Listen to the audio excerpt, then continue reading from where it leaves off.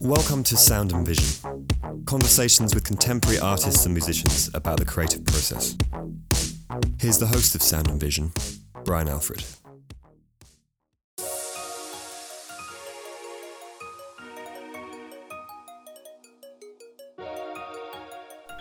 Sound and Vision is sponsored by Golden Artist Colors. I'm getting ready for my spring show at Miles McHenry Gallery, and every painting, all the gesso, mediums, all of it is being made with Golden Artist materials. Not only do they make conventional acrylics, they also have open acrylics, which stay wet longer, and so flat, which dry to an extremely matte finish. They also make incredible gesso, matte medium, gel mediums, core watercolors, Williamsburg oils, and much more. Check them out in your local art store or online at goldenpaints.com. Sound and Vision is also sponsored by Fulcrum Coffee Roasters. Fulcrum makes amazing coffee that you can get delivered straight to your door. They even have a subscription plan where you can get a rotating variety of blends shipped directly to you. Check them out at fulcrumcoffee.com and use the code ALFREDSTUDIO to get 10% off your order.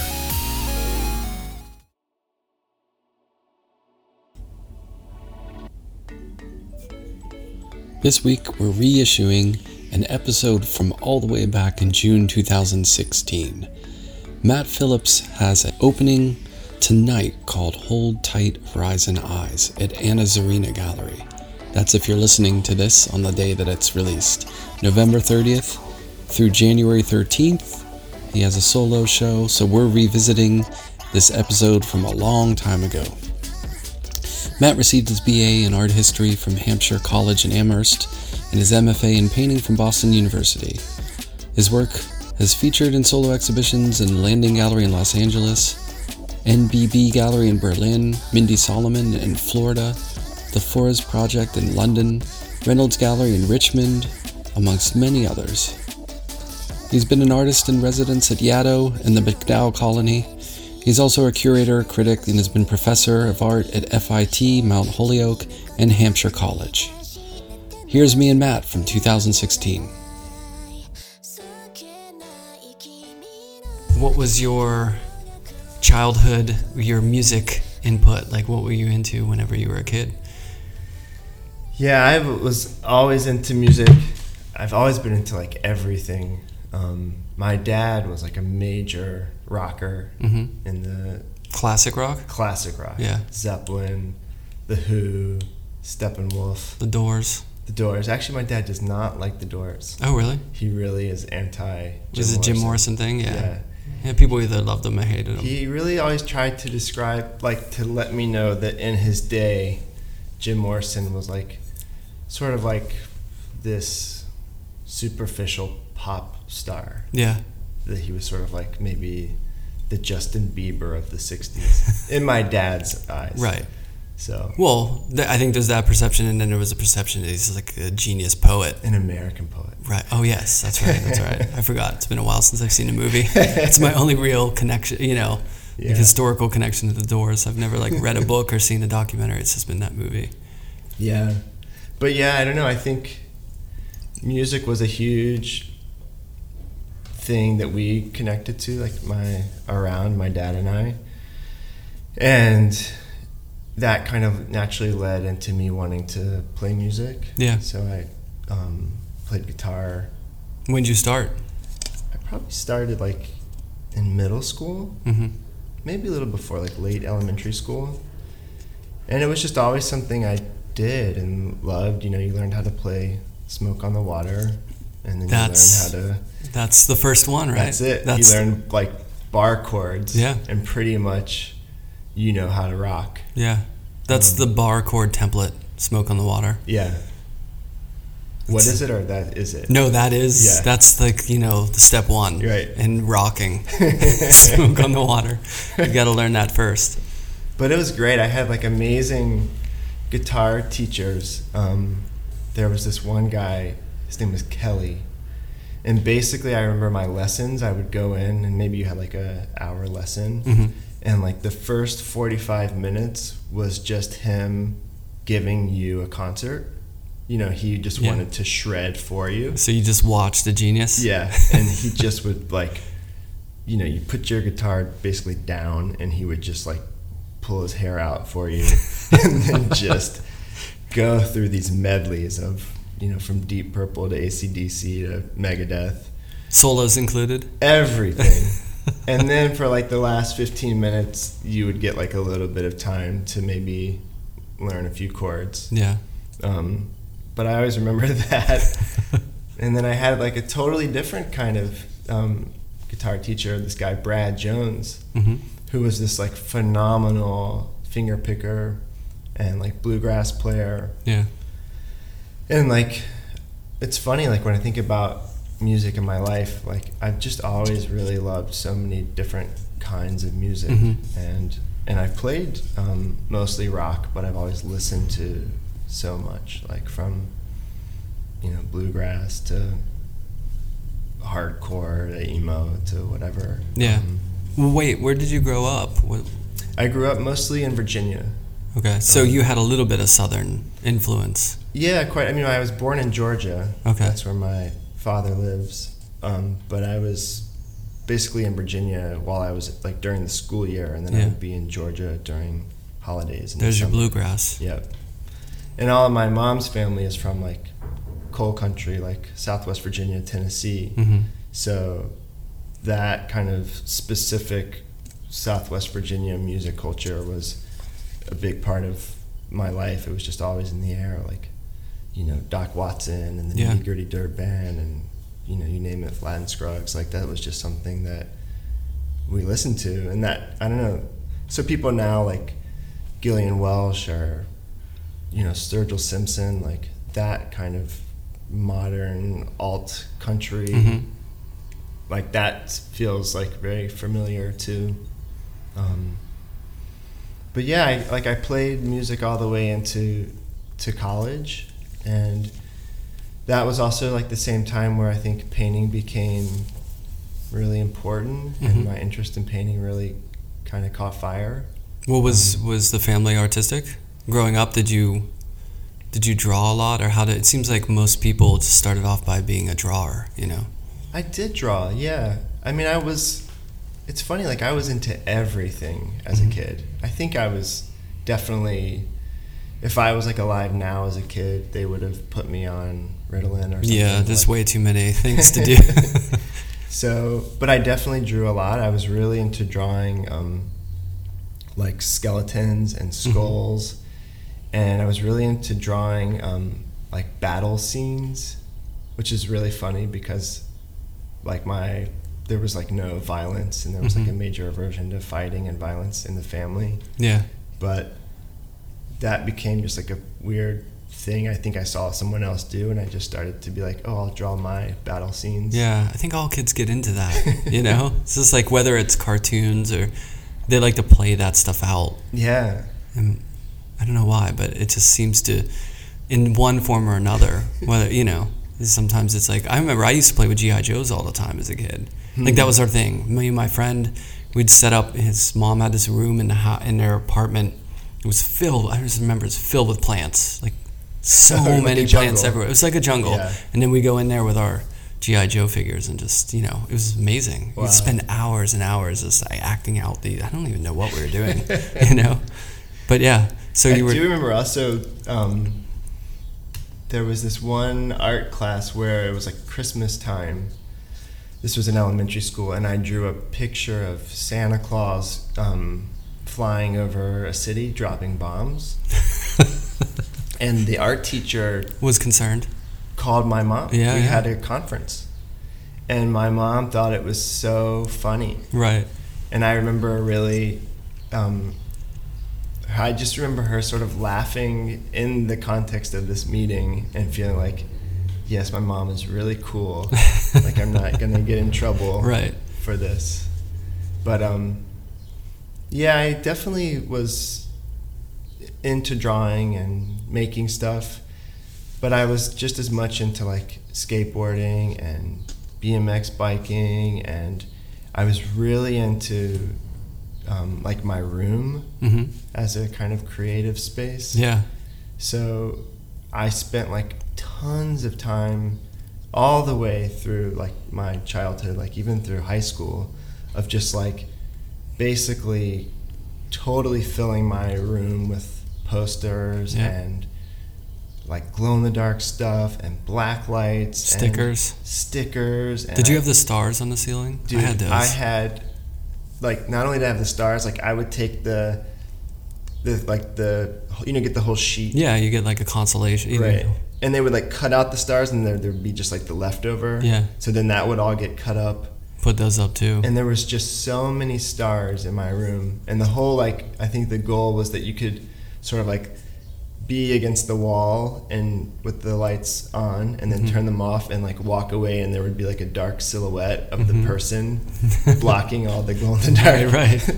That was kind of the goal, but I never got that far. Yeah. But I think like the imagery and the sort of the like Spencer's Gifts and classic rock and like my interest in visual arts and like the visual world, like those things were like really tightly braided together. Yeah. So like music and the visual world like have always felt totally inseparable. Yeah. And I feel like even later, like in college, when I was really seriously interested in painting, I was also playing in bands. And it was cool at Hampshire College, which is where I went to school. The music building and the art building were literally like across the sidewalk from each other. So in my own life, like I would paint for part of the day, and then I would go and have band practice, and then go back to the studio. Yeah. And I've always thought it's the perfect, because I've done both, you know. Right. Even now when I'm not in a band anymore, but I still play music and play the guitar and stuff. It's the perfect way to like turn off the visual mind for a little bit, and then go into the audio world where it's such a direct, it feels like it's less filtered by things, It's like this direct expression. You could just turn on a record and play along to it, and you go into a total other space, Totally. Which is, you can't, I don't know, for me it feels like cleansing or something to do that, and with making art, there's a sort of serenity to it. Like when you're in the studio and you're in an hour, like 5 or 6, and you're really rolling, for me that's like the best feeling in the world, and you kind of turn off the rest of the world. Right. It's almost like meditate. It's, meditating in a different way. And but it's different. And when you play music, I really feel like I can disconnect from everything. Yeah. Full on meditation. Yeah. Yeah, it's funny. I mean, there's things that I love about both, and at this point, like I do not play music anymore at all. Like it's funny how it was such an important thing, and I think at some point it felt like I was either going to do music or paint. Fork in the road, yeah. Yeah, and I miss the times where I was doing both, but it just feels like as life gets more kind of full and crazy, it's just been harder to imagine playing music. And I think like I was never such an amazing musician where I would just like, I don't know, like just pick up and like go by myself. Yeah. And like what I really loved about music was the collaboration. Right. And the idea that like I could have the things that I was interested in or my kind of ideas and how they fit within like a collaborative effort of writing a song or performing. I think that was the thing that I always really liked about playing music was that being a part of something bigger. Yeah, it's a really interesting creative outlet in that sense. You don't really think about it that often, that you're creating with these people. It's like a team. Yeah. It's like a team sport. Totally. And in the studio, in the art studio, it's so not that. I mean, it's you in your box, right. Like you just, it's like people are witnessing your mind, when you make these images.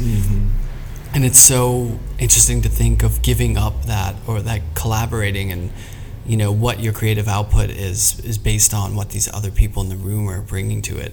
for me, it was like whenever I stopped playing music, part of it too was it's so hard to link up schedules and, you know, like it's a real art form. Like to be in a band, you really have to be committed and like have that schedule, and you're depending on these other people for your creative outlet, you know, which is difficult. So when I started just working on my work full time when I moved to New York, it was like an amazing, you know, I'm in charge of my schedule. I work as long as I want. I don't have to wait and call these guys, you know.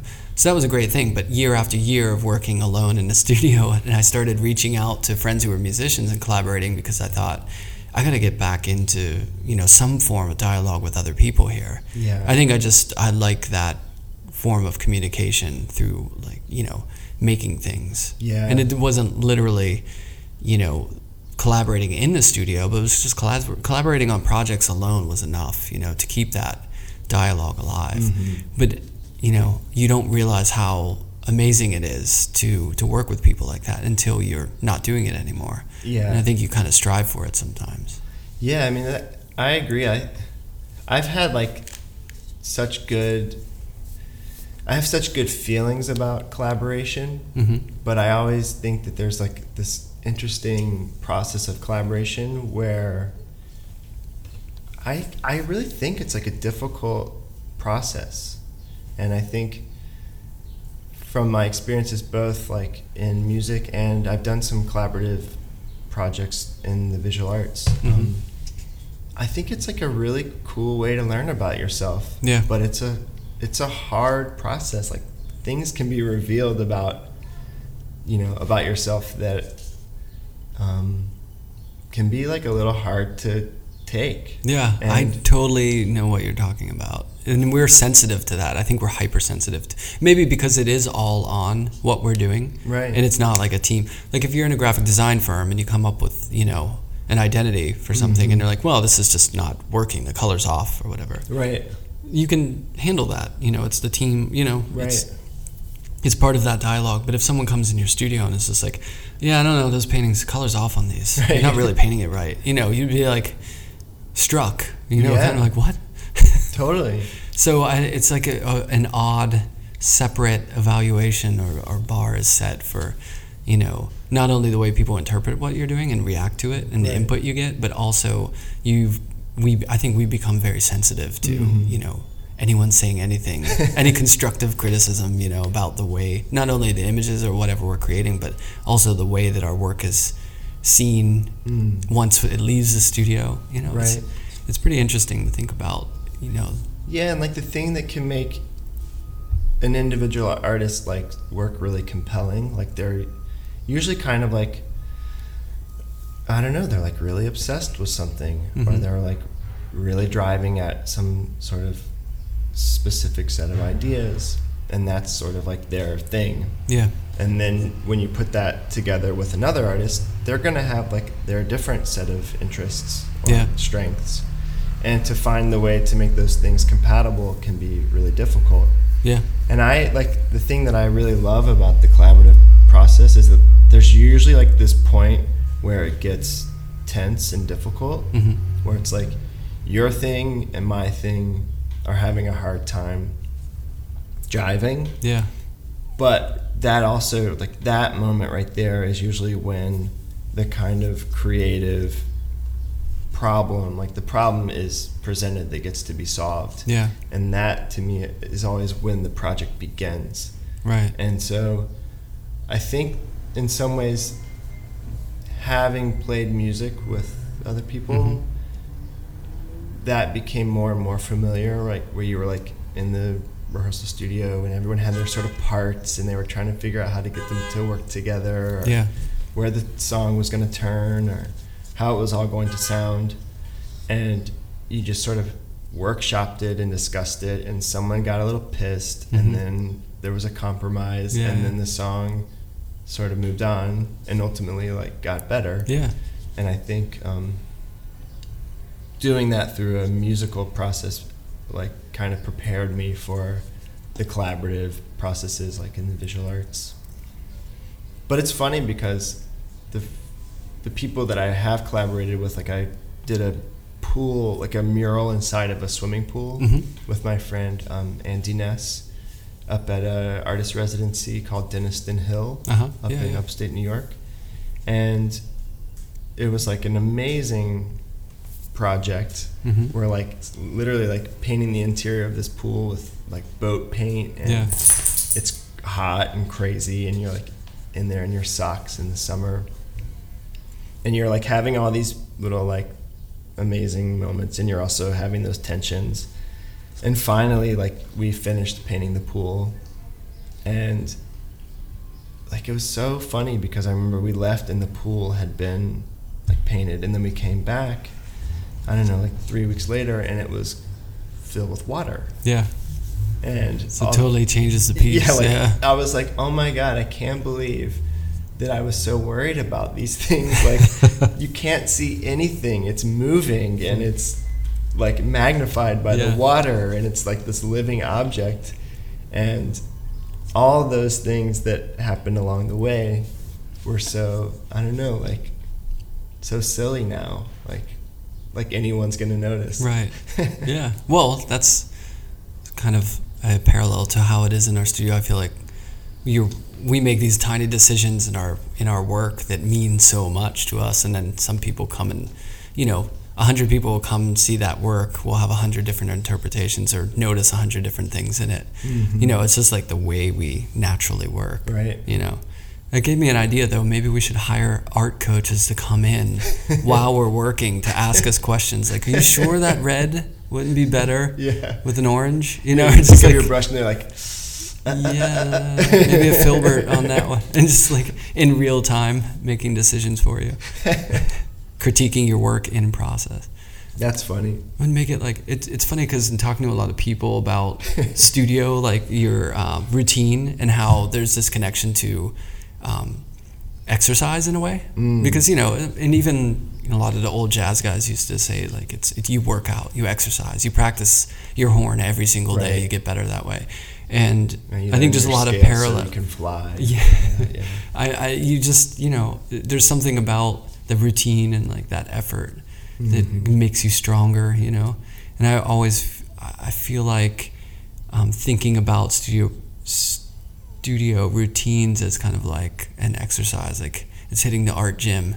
Right. Can be, I don't know, maybe that partially is because I grew up in like very blue collar, household where, we didn't have any money, and my dad was always working. He's like, you got to work hard, do whatever you want, but just go 150% at it, Right. And well, it's a funny thing, right? Because there is the practice and the routine and the showing up and the doing. Like, I remember being given the advice, like 90% of being an artist is just showing up to the studio. And like, I think there's a lot of truth in that you just sort of have to be here in the studio and be sort of available and present when the magic decides to fly through the window. Yeah. But then there's the other thing about like how within that routine do you keep it fresh and keep discovering and keep giving yourselves reason to come back to the studio beyond the habit of it. Yeah. And I think that's the thing about collaboration and like things like music. Travel, I think, is a big thing. Getting out, Getting out. Traveling for me too always gets me. It forces you away from, being able to work at times. Like if I'm going on a long trip, of course I'm not going to be in a studio for a while. So you need that life experience, I think, to be able to see things. And some people can get that commuting to the studio from where they live. Other people get it from being really far away from their studio, maybe, and they can start seeing things in a different way. I guess it all depends on people's work, but it is important, I think, to kind of hit the reset button. It's funny how those like experiences creep into the work. Yeah. Like for me, because of the way I paint and being a sort of like a non-objective painter, and a lot of the work comes through just process and being with the painting, and like subject matter or the subject of the picture like isn't always this given thing when I start a painting. Yeah. But it's funny how so often like those things that I have seen out of the studio become so important, or they become sort of revealed through painting. I'm like, oh, this is somehow related to that experience, or something I saw, or the quality of the light of a place, or a form that mimics architecture that I've encountered. Mm-hmm. And I wonder, like, if I hadn't gone on those trips, like, would those things have appeared in the work or not? And you might not have noticed it, and that affects the way that you continue on with that painting too. Totally. Because if you're not responding to it, it's really true. It's like reading, when you read a book, you can read a book now and read it 20 years from now. You're going to respond to it totally different 20 years because you have all that experience to bounce off of whatever the content is in that book. Really true. So in the studio, that's why I love that adage. Like, it took me, people ask how long it took you to make a painting, and it's like, well, it took me 40 years to make that painting. Because in a sense it does, because you'll never make that same painting 10 years earlier because of all that experience. Even if it's just that experience of painting for 10 years, it changes your view on things. It's really exciting. It's exciting and depressing because you realize you're getting old. You realize time is ticking away and it goes faster and faster and faster. But I feel like that there's a certain confidence in, not that you know anything more, but just that you've experienced more. And one hopes that that's in your work, whether that's painting a song or sculpture or whatever it is, that informs what you're doing. Right. Yeah, it's true. And like, that's the funny thing, like coming back to that sort of music conversation, like, I don't still play music, but there's still so many things about that experience and the sort of being in a band and being at shows and having my hands like in song that still so deeply resonate with what I do when I have like a paintbrush in my hand. And I think for me, probably one of the main things is that, like, I'm really interested in the way that paintings unfold through time, like a song. And in a way, I feel like by not playing music, in some ways, maybe it kind of heightens those interests more in the paintings. Yeah. You think about that process kind of because in relation to music, but it's a totally different venue. Right. Or it's like something I'm longing to do but not doing, so I can kind of give it form through painting. Yeah. Well, let's talk about your process in your paintings and what the way you approach them and how you go about them and, all that backstory to these. Yeah. Well, maybe we could start off too. I'm just interested. What were you doing in school? Like, what kind of work were you making when you were in school? Well, I studied like with a pretty like traditional, schooling at Hampshire. I worked with a couple of really great painters, Gideon Bach and Judith Mann. Those were sort of my main painting teachers. And there was a real kind of emphasis on observation and perception and the figure. And so that's pretty much what I did for the first like 3 years where I was studying in Hampshire. So Were you painting before college? I had painted just a little bit. Like in my high school, there was not much in the way of art courses. But I was getting more and more kind of interested in art as I was growing up. So I took a painting course at the local community college. And actually my grandmother was really interested in art too, so she and I took a painting class together. That's cool. Which was really fun. Yeah. So that's Did you get hooked at that point? That's when I really started being like, wow, painting and drawing are like awesome. And I think I sort of... The seed was planted. Yeah. But at Hampshire, and I didn't go to Hampshire thinking I would do art. I was like really interested in like architecture, and I thought I might do like urban planning or something like that. But then I took a drawing class, and then that led to a painting class, and then that was just all I wanted to do, really. But for those first 3 years, I think it was a lot about just learning about color and learning about drawing and trying to figure out how to translate the things that I was seeing onto a flat surface. But I think the longer I did that, actually working perceptually and working like off of a given problem, like it got a little crippling for me, and it was just like I got so sort of burdened with the idea of getting it right. And I was like really into Giacometti. Yeah. So I think like I just never knew how to kind of move a painting forward because it seemed impossible to represent what you were seeing. Yeah. So I don't know, like along the way, I think I started learning more and more about abstraction, and those paintings were just so compelling and intriguing and sort of foreign and mysterious. So I would sort of like secretly make abstract, like small abstract paintings alongside of like observational interiors and figure paintings.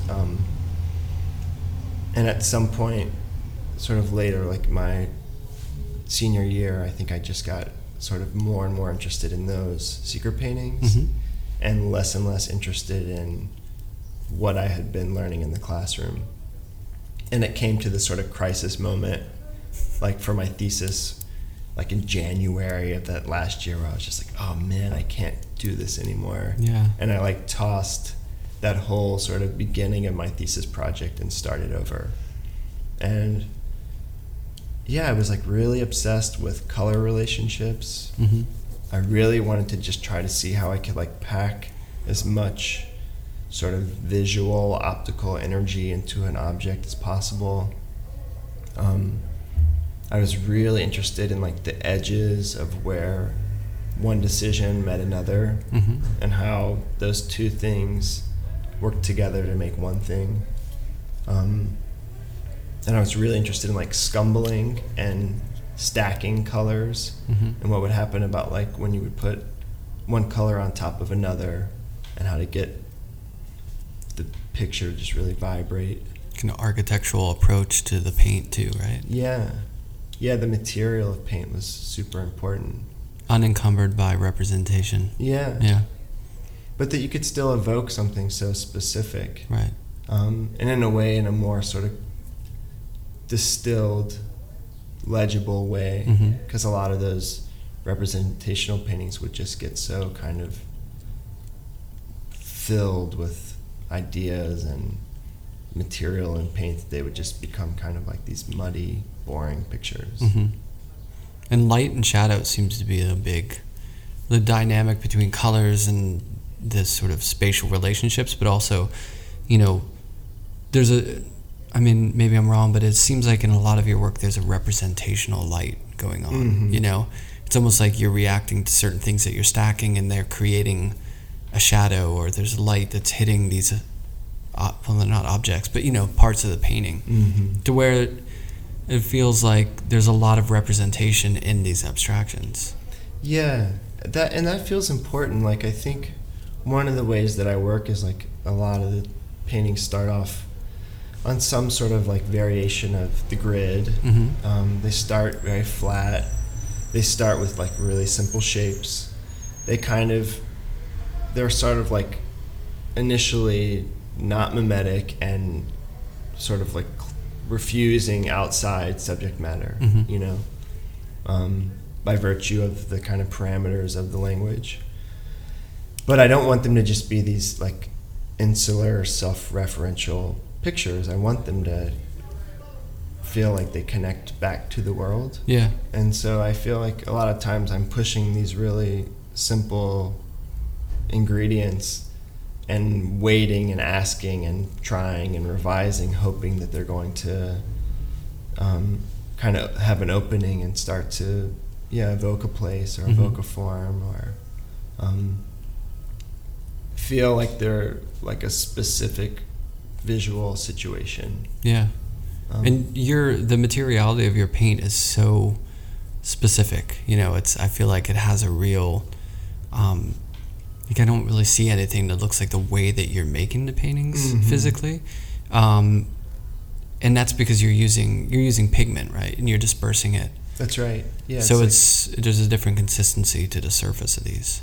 Yeah, it's raw pigment, and it's in this sort of it's a water-based binder, but it has like a lot of silica, so it has like this sandy matte quality. And yeah, that just sort of happened over time, but mostly through, like we were talking about earlier, figuring out how to like paint while I was commuting between New York and Massachusetts to teach. Yeah. And I just sort of arrived at this specific set of materials basically because I wanted to take dry paintings back and forth between two places. But what started happening is I got really interested in the way that as I was painting with this material, it was drying a lot faster than oil paint. So that within a passage on the painting, you could see these different times or passages as these like abstract passage, forms or shapes of the brush that would overlap within a decision or a shape or a form. So it started to be about like a way of illustrating time or showing time within an illusionistic image as well. It's funny too, I didn't think of it until just now looking at them, but there's something, the surface of them and that kind of transparency, but the texture that feels like it's coming from behind the paint, because it's the way that you're painting, but it also feels like it's on a surface that has that texture to it maybe. Right. For me, it's reminding me too of like large murals that are done on concrete or on walls, you know what I mean? It has that kind of really heavy behind the painting structural feel to it, Wow. Yeah, I like that. But there's a lot of air in the images too at the same time because that transparency. It's kind of a nice combination between, a lightness and a heavy feeling at the same time. Yeah, and the other thing that maybe doesn't, I think it comes through more in person, is that the paintings are worked actually quite slowly over time. And a lot of times what I'll do is like, I'll just gesso passages out completely. So it's kind of going back to white, but it's also at the same time, I don't know, it's basically like kind of patching on a new sheet of white paper or something onto a watercolor. So, but I'm trying to keep them really thin, so they're building up a kind of thinner body, but they're also allowed to keep a kind of luminosity and internal light. Yeah. Because I want them to sort of, I don't know, to show that process, to be something that like evolves over time.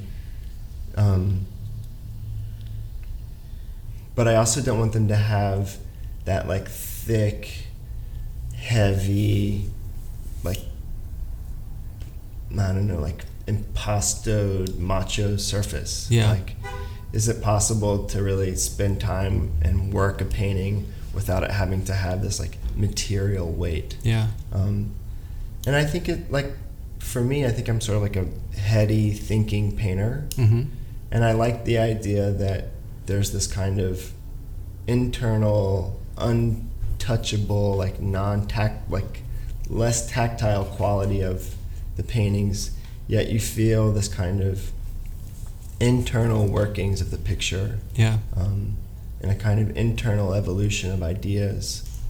Yeah. It's nice because it's really is a push-pull. It's not, everything isn't coming at you. There's a lot of it, since it does have that thin quality to it, that you're going in, and at the same time it's pushing out with the color and the motion of it. It's really cool. I've never seen the underpaintings before. Oh yeah. So but I think these are really interesting too, to see how they begin, and that they're very ethereal because they're almost not there. Yeah. But they stay like this for quite some time, actually. So these are like 3 or 4 new paintings, and these are like 1 or 2 sessions old. And so you're mapping it out in this sense, right? You're kind of, or you're building the roadwork of what's going to eventually, because these are all in sort of yellows and oranges. It's like a grisaille, right? Yeah. This is just, right now you're just seeing like total searching. I have no idea where these paintings are going, and they'll hover in this kind of limited palette sort of searching space for quite some time. Yeah. And then I've just found, like, and this is kind of a new thing with this more recent body of work, but what I've been wanting to do is just keep a really limited palette. And I found that this transition between yellow to red through orange, that kind of simple gradient, it gives me both a notion of value, like light to dark, and temperature, like warm to cool. So it just feels like the most sort of fundamental ways of making light and talking about space and heat. Yeah. But then at some point when I get interested, I'll usually switch over and start to really push color. But it's also, like a way to push that kind of interest in scumbling. So I often will have these more high-keyed underpaintings and then tone them down with a more kind of muted or cooler color world on top. Yeah. And the shapes that you're building in these, are they purely invented? I mean, I know unconsciously you're seeing shapes all the time when you walk around in the city. Is it purely unconscious? Or are you trying to, or do you think you're reacting to certain things that you're seeing? You know what I mean? More literally? Or how does it work? Or are you just kind of improvising? I think there's really a combination. Like, some paintings really will start to evoke something very specific that I've witnessed.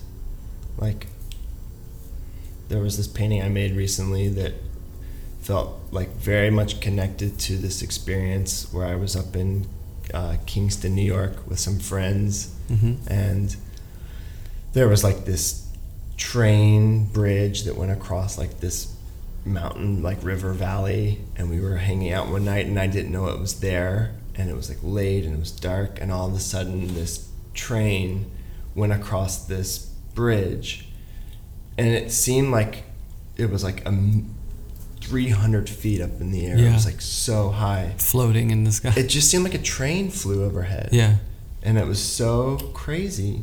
But there were all this sort of like big metal scaffolding and structures that went from the tracks down to the bedrock, like in the river.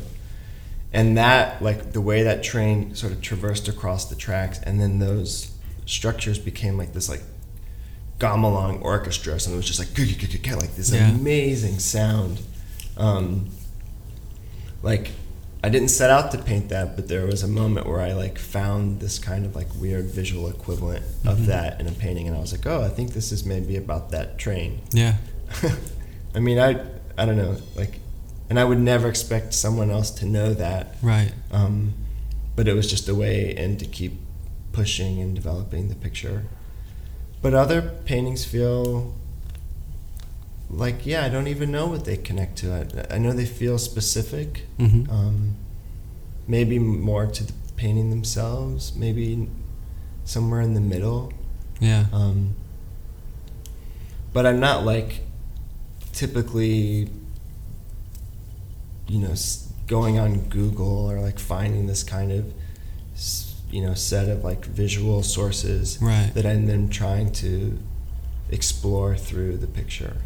Like, I really like the process of a picture presenting a subject. It's really interesting. I mean, it's so opposite, the complete opposite of the way that I work, where, you know what I mean? And it must be, although when I was in school, I was making paintings that were generative. Like, I was using fractal equations to build like number, like relationships, and then painting these sort of fractal lines that I would build spaces and things into. So they were all kind of invented. But they all started looking similar. So I felt like my imagination or my formal qualities in the paintings were being limited. So I ended up going, when I went to Skowhegan, I thought, I'll just paint what I see. I saw a tree fall into a telephone wire, and I was like, that's what I'm going to paint. So I just started painting, the stuff around me. And somehow that was more freeing to me. It's like, oh, I could just paint anything. So my imagination was letting me down in a way. But I mean, it feels like it must be so nice to just come in the studio and not have to or necessarily be quoting or looking at things, and you're just inventing, which is a really, Yeah, I mean, sometimes it feels so freeing, and then other times it feels like there's the danger of just repeating yourself. Yeah. Like trying to find a way to take your interest and your moves and your language and keep having it generate new ideas. And I think there's a tension that I feel in the studio about that. Mm-hmm. And I think I'm just always trying to find ways to keep, I mean, 'cause, I don't know, I guess that's the thing I think about that's cool about painting is maybe you have 3 or 4 moves or interests or things that you like do with paint that's sort of your natural relationship to the material. But somehow in painting, like, you can actually keep recombining those 3 or 4 things, like, in a seemingly infinite way. Yeah. Like, it's sort of inexhaustible. Right. So, but I am also aware, like, sometimes I'm like, oh man, am I going to just run out of ideas? Yeah. Or, like, have I kind of gotten all that I can out of... Well, it's every artist's fear or, worry, right? In the back of your mind, it's like, am I just going to start looping over the same things over and over again, Right. Or is that gonna force me to purposefully change what I do in a forced manner that won't feel like legitimate, or that I'm really interested in that? I just feel like, I just gotta try to keep pushing things, But I also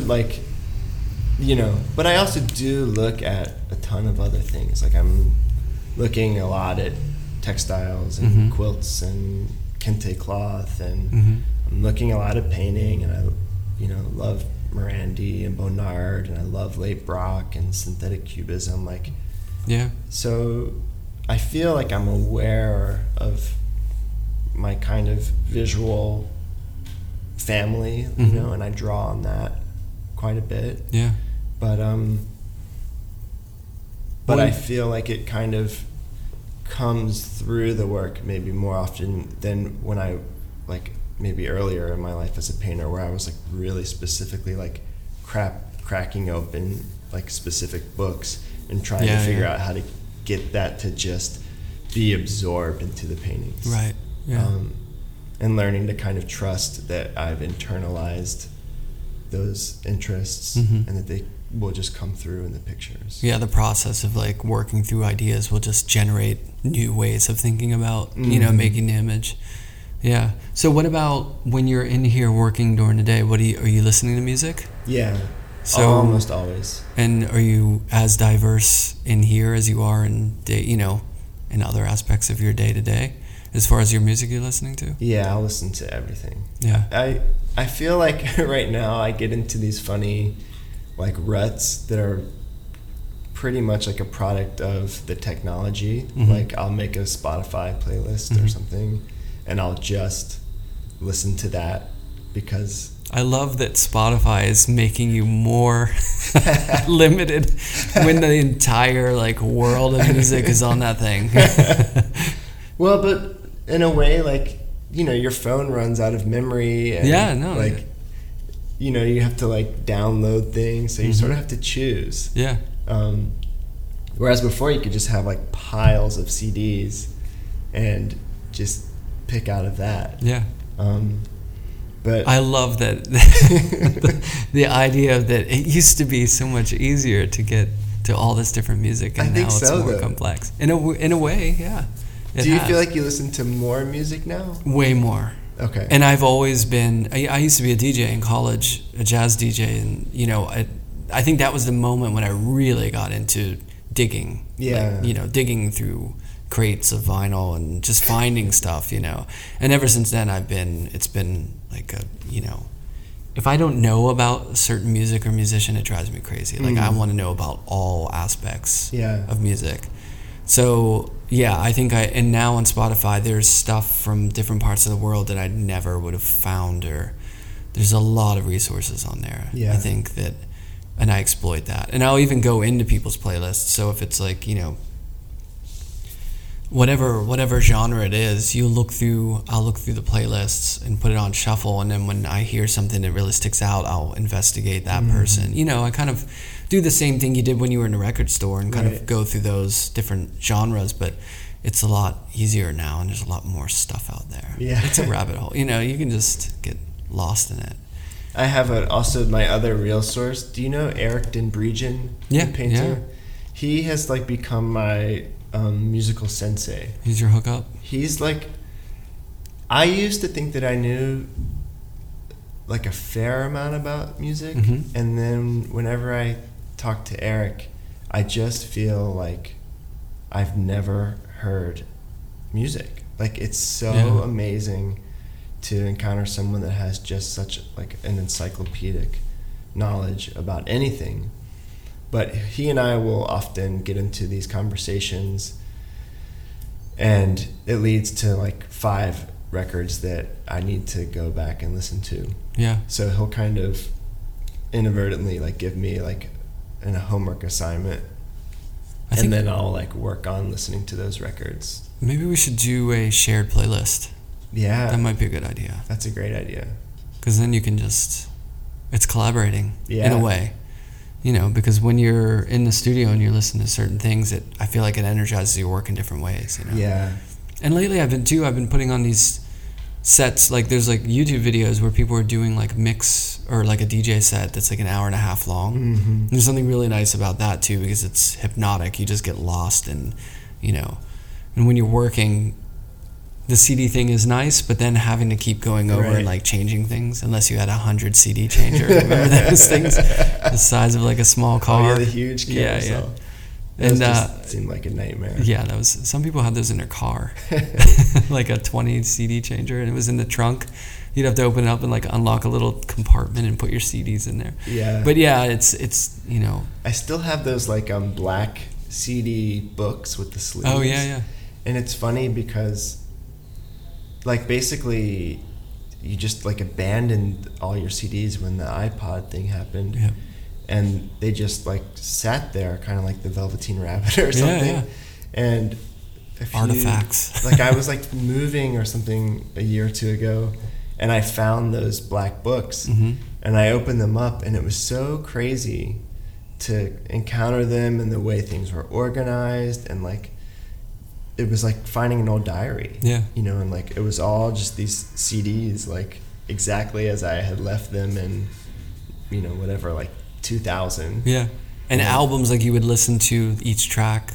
You forget about the relationship you used to have to the flow of a record. Oh, yeah. Because now it's shuffled, everything's shuffled. Yeah. So, you used to know that record. The dynamic of, front to back, first song to last song. Oh, that's all but gone. I mean, you can do it now, but you're not limited by it. I know. You know what I mean? I completely agree. The way when you listen to a Beatles record, when the song is ending, you're already anticipating the next song. Yeah. The sequencing of those records is as ingrained in me as the songs themselves. Yeah. And when I think about listening to music now, there's this kind of slow death of the form of the album. Mm-hmm. And oh yeah, I don't know, that's why I really liked Kendrick Lamar's To Pimp a Butterfly, as I felt it functioned so beautifully as a record. Yeah. And the way it flowed and the way that he kind of carries ideas through songs. Mm-hmm. I think he's doing something so radical today about really considering how a group of songs functions as something singular. Yeah, it's really nice to see that. It's almost like when you go see a show at a gallery that's really about that show, as opposed to, the art fair. It's just a ton of singles. They're music singles that are made to just grab you really quickly and be catchy or, jump out. But seeing that show that's been thought of and it's a collection of work over time is really rewarding. It's you appreciate it more now, I think, because there is so much of that rapid fire release of everything. I remember when we used to get CD singles, and they were great because it was like that. It was a little tease of the record, but you would get the B-sides. Right. And I think you kind of appreciate when people get around to working that way in a group of images or songs or ideas over a sustained amount of time. Yeah, that takes a lot more patience these days, I think. So for you, like talking about these like different ways of working, like I know that one of the ways you work is like you kind of come up with, or what I imagine, like you go on these trips, you like sort of see the world around you, and you get this like kind of huge inventory of images. And then I imagine at some point your first relationship is like almost as a curator, where you're thinking about how all of those images connect and relate to one another. Yeah. I'm curious, like for you, how do you think about that? Like once you start painting, like are you painting all your pictures and then like seeing how they work and function together as a group? Or do you sort of know what the group is and then you set off to paint it? It's a kind of a combination of the two things. Usually a group of work will be framed by an event, whether it's something that I did or something that I have coming up where I'm thinking, and it just fortunately always seems to couple with me being interested in something new, a new idea, you know? So, I was talking to someone about the fact that I think my first show my first solo show was just a group of 8 paintings or whatever it was that I just made of different images. There was no clear, and then after that it all was, I'm really interested in, surveillance imagery, or, I'm really interested in, optical phenomenon in nature, like different things that I would work around that. And I think that created in me a pattern of, and it's just my conceptually what I'm interested in. I get interested in little ideas about the world and specific images, and then I work through them, or I'm painting a lot of images, and at a certain point I'm like, okay, I want to move on to a new idea. Right. You know what I mean? So there's kind of a serendipity to the way that I've been able to show and share my work. And I think since I do work in the gallery, but I also do a lot of public stuff, or there's other outlets, that I'm able to kind of have these different avenues to get the work out. Yeah. But yeah, I mean, like the show that I have coming up was based on a trip. I was really interested in the idea of being on the other side of the world and seeing things in a totally different way than the way people there see it, and what it means, like the differences in culture, and kind of like that dialogue was really interesting to me. So I just took a bunch of pictures, and then I tweaked a lot of them and kind of rework things to where and I do that curatorial thing too, where I make a bunch of work and then I'll select things out, because to me the difference between the pieces is as important as the images, like what that means next to that and that dialogue. So it's kind of so as the body of work is progressing, this kind of internal chronology or internal set of relationships starts to grow between the paintings also.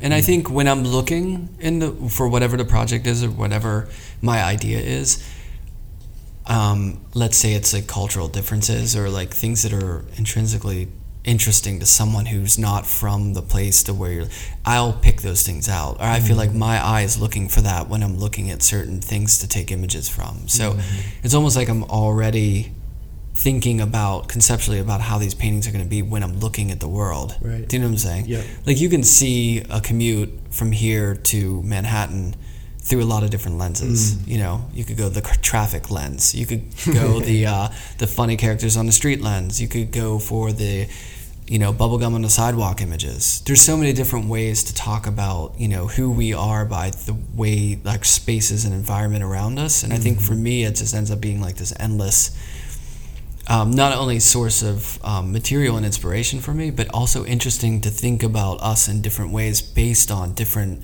things that we see, or what our environment, how it talks about us in different ways by what you focus in on. So for me, that's why photography or working from images that are representational become deep for me. It's not just like, oh, that's just a picture of a tree. you know what I mean? But there's something really, and it's funny because one of my biggest influences is Japanese prints, and I feel like those were images that were supposedly just about the daily world, right? Like the day to day, but there's something always ethereal to me about that. Like there's something that's beyond that. There's a sensibility and a delicateness, you know. And a notion of order and a notion of emptiness, and the sublimation of the landscape, and you know, and the small person in the midst of this beauty. All that stuff is kind of it's really interesting to me, and I feel like I might be in the danger zone because I don't think it's that interesting to a lot of people. No, I think that's all you can do.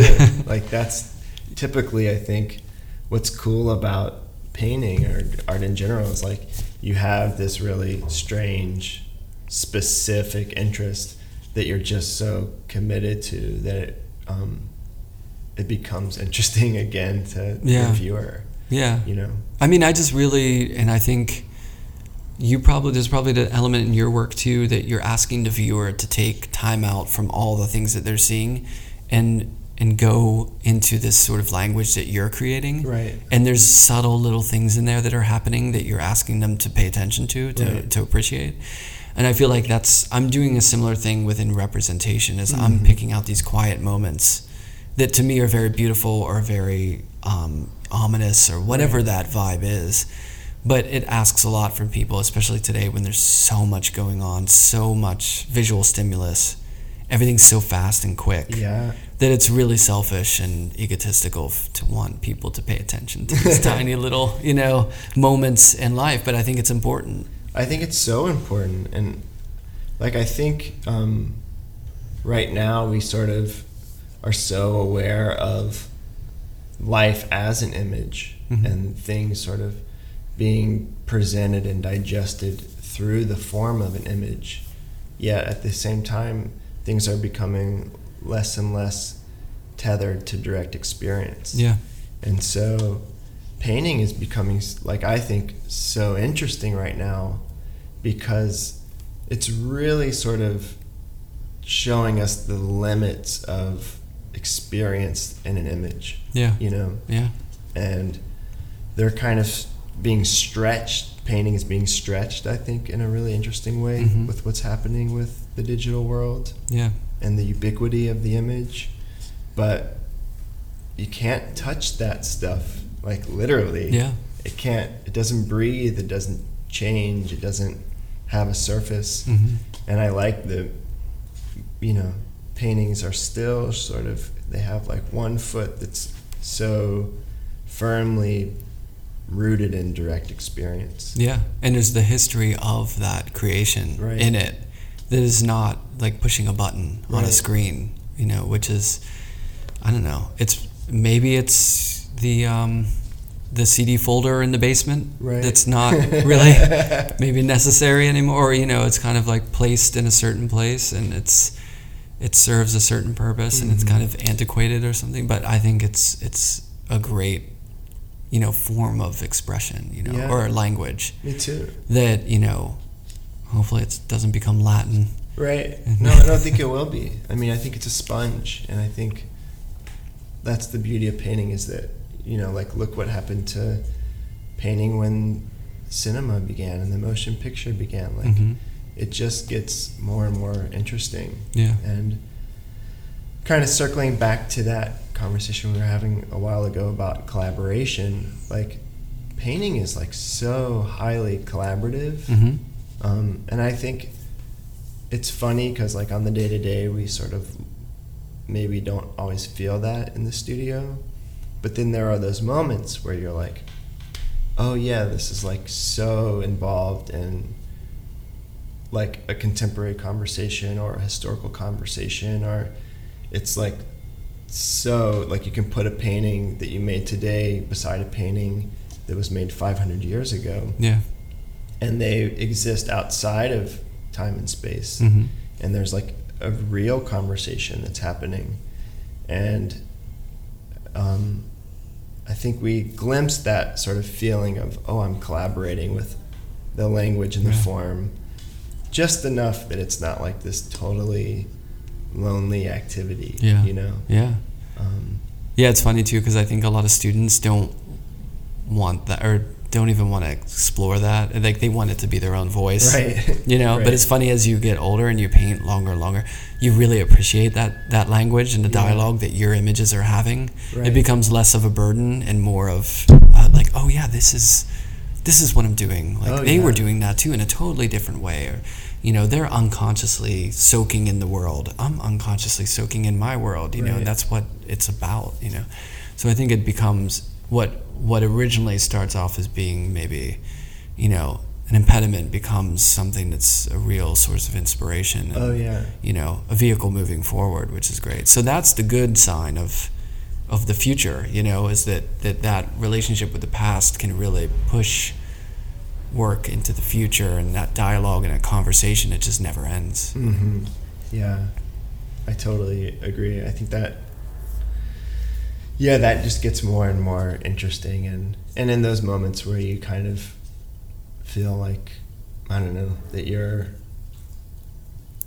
needs to like refuel the engine. Like, I just love the idea that everyone has been together working on this, something kind of like a singular project, and that you're like, let's go back to the well and like refill. And, and I like how those things sort of change too, like the people that you keep. There are those certain painters or artists that you always go back to and get that feeling. And then there's this sort of constantly rotating cast of artists that like you're interested in right now. Yeah. That like, I don't know, keep fueling you with new ideas. Just like music. Yeah. Cool. So what do you got coming up? What are you working on now? So let's see, I have a show in Chicago at Devening Projects. Dan Devening. That'll be in October. Nice. And then in March of next year, I'm going to be doing a show in Italy, in Trento, Italy. That sounds good. So that'll be really exciting. Yeah. You know, like Italian painting is so important to me. That's that dialogue. Yeah. Like the notion of like the light and the touch and Morandi and architecture, Fra Angelico and Italian architecture. Like there's so much in that specific world and that region of painting that has been so important to me. But I've seen so little of it. So I'm super excited to actually take paintings to Italy, and they get to hang out there and talk to everything. Yeah, that's gonna be really cool. And then I get to go and see some of that stuff. Nice. And yeah, I'm actually starting an edition project, working on a suite of etchings with a really great printmaker, this printer Caitlin Riordan, who works at the Pratt print shop. Nice. So I'll be we started a few plates last summer, but they've just been sort of sitting in the incubator. But we're going to make a big push on that project. Sounds great. Prints are so much fun. Yeah. Love printmaking. Yeah, I'm really excited to keep pushing those. And I've been drawing more. Like it's been a kind of natural moment in the studio where I've been trying to feed the paintings more through drawing. Yeah. And I feel like printmaking will be this kind of cool in between. Yeah, it's that middle step. Yeah, it's in a like way. Sort of drawing, sort of painting. And there's like a lot of natural ways of like just being able to play and overlap and kind of like have your images contend with each other and like in a really physical way. So I'm pumped to start pushing that project forward also. Sounds good. Yeah. And look. And the sun coming out. The sun came out. So finally. Probably I won't do anything. I'll just go and walk around in the sit sun. in the grass. It's a fleeting moment in our lives recently. So it looks great. All right. Well, thanks a ton for having me over. It's great to finally get to your studio. Yeah. I've seen it over Skype, but I haven't been down here. Well, the coffee just kicked in, so. Nice. Yeah, it's been great to have you here, man. Thanks a lot, man.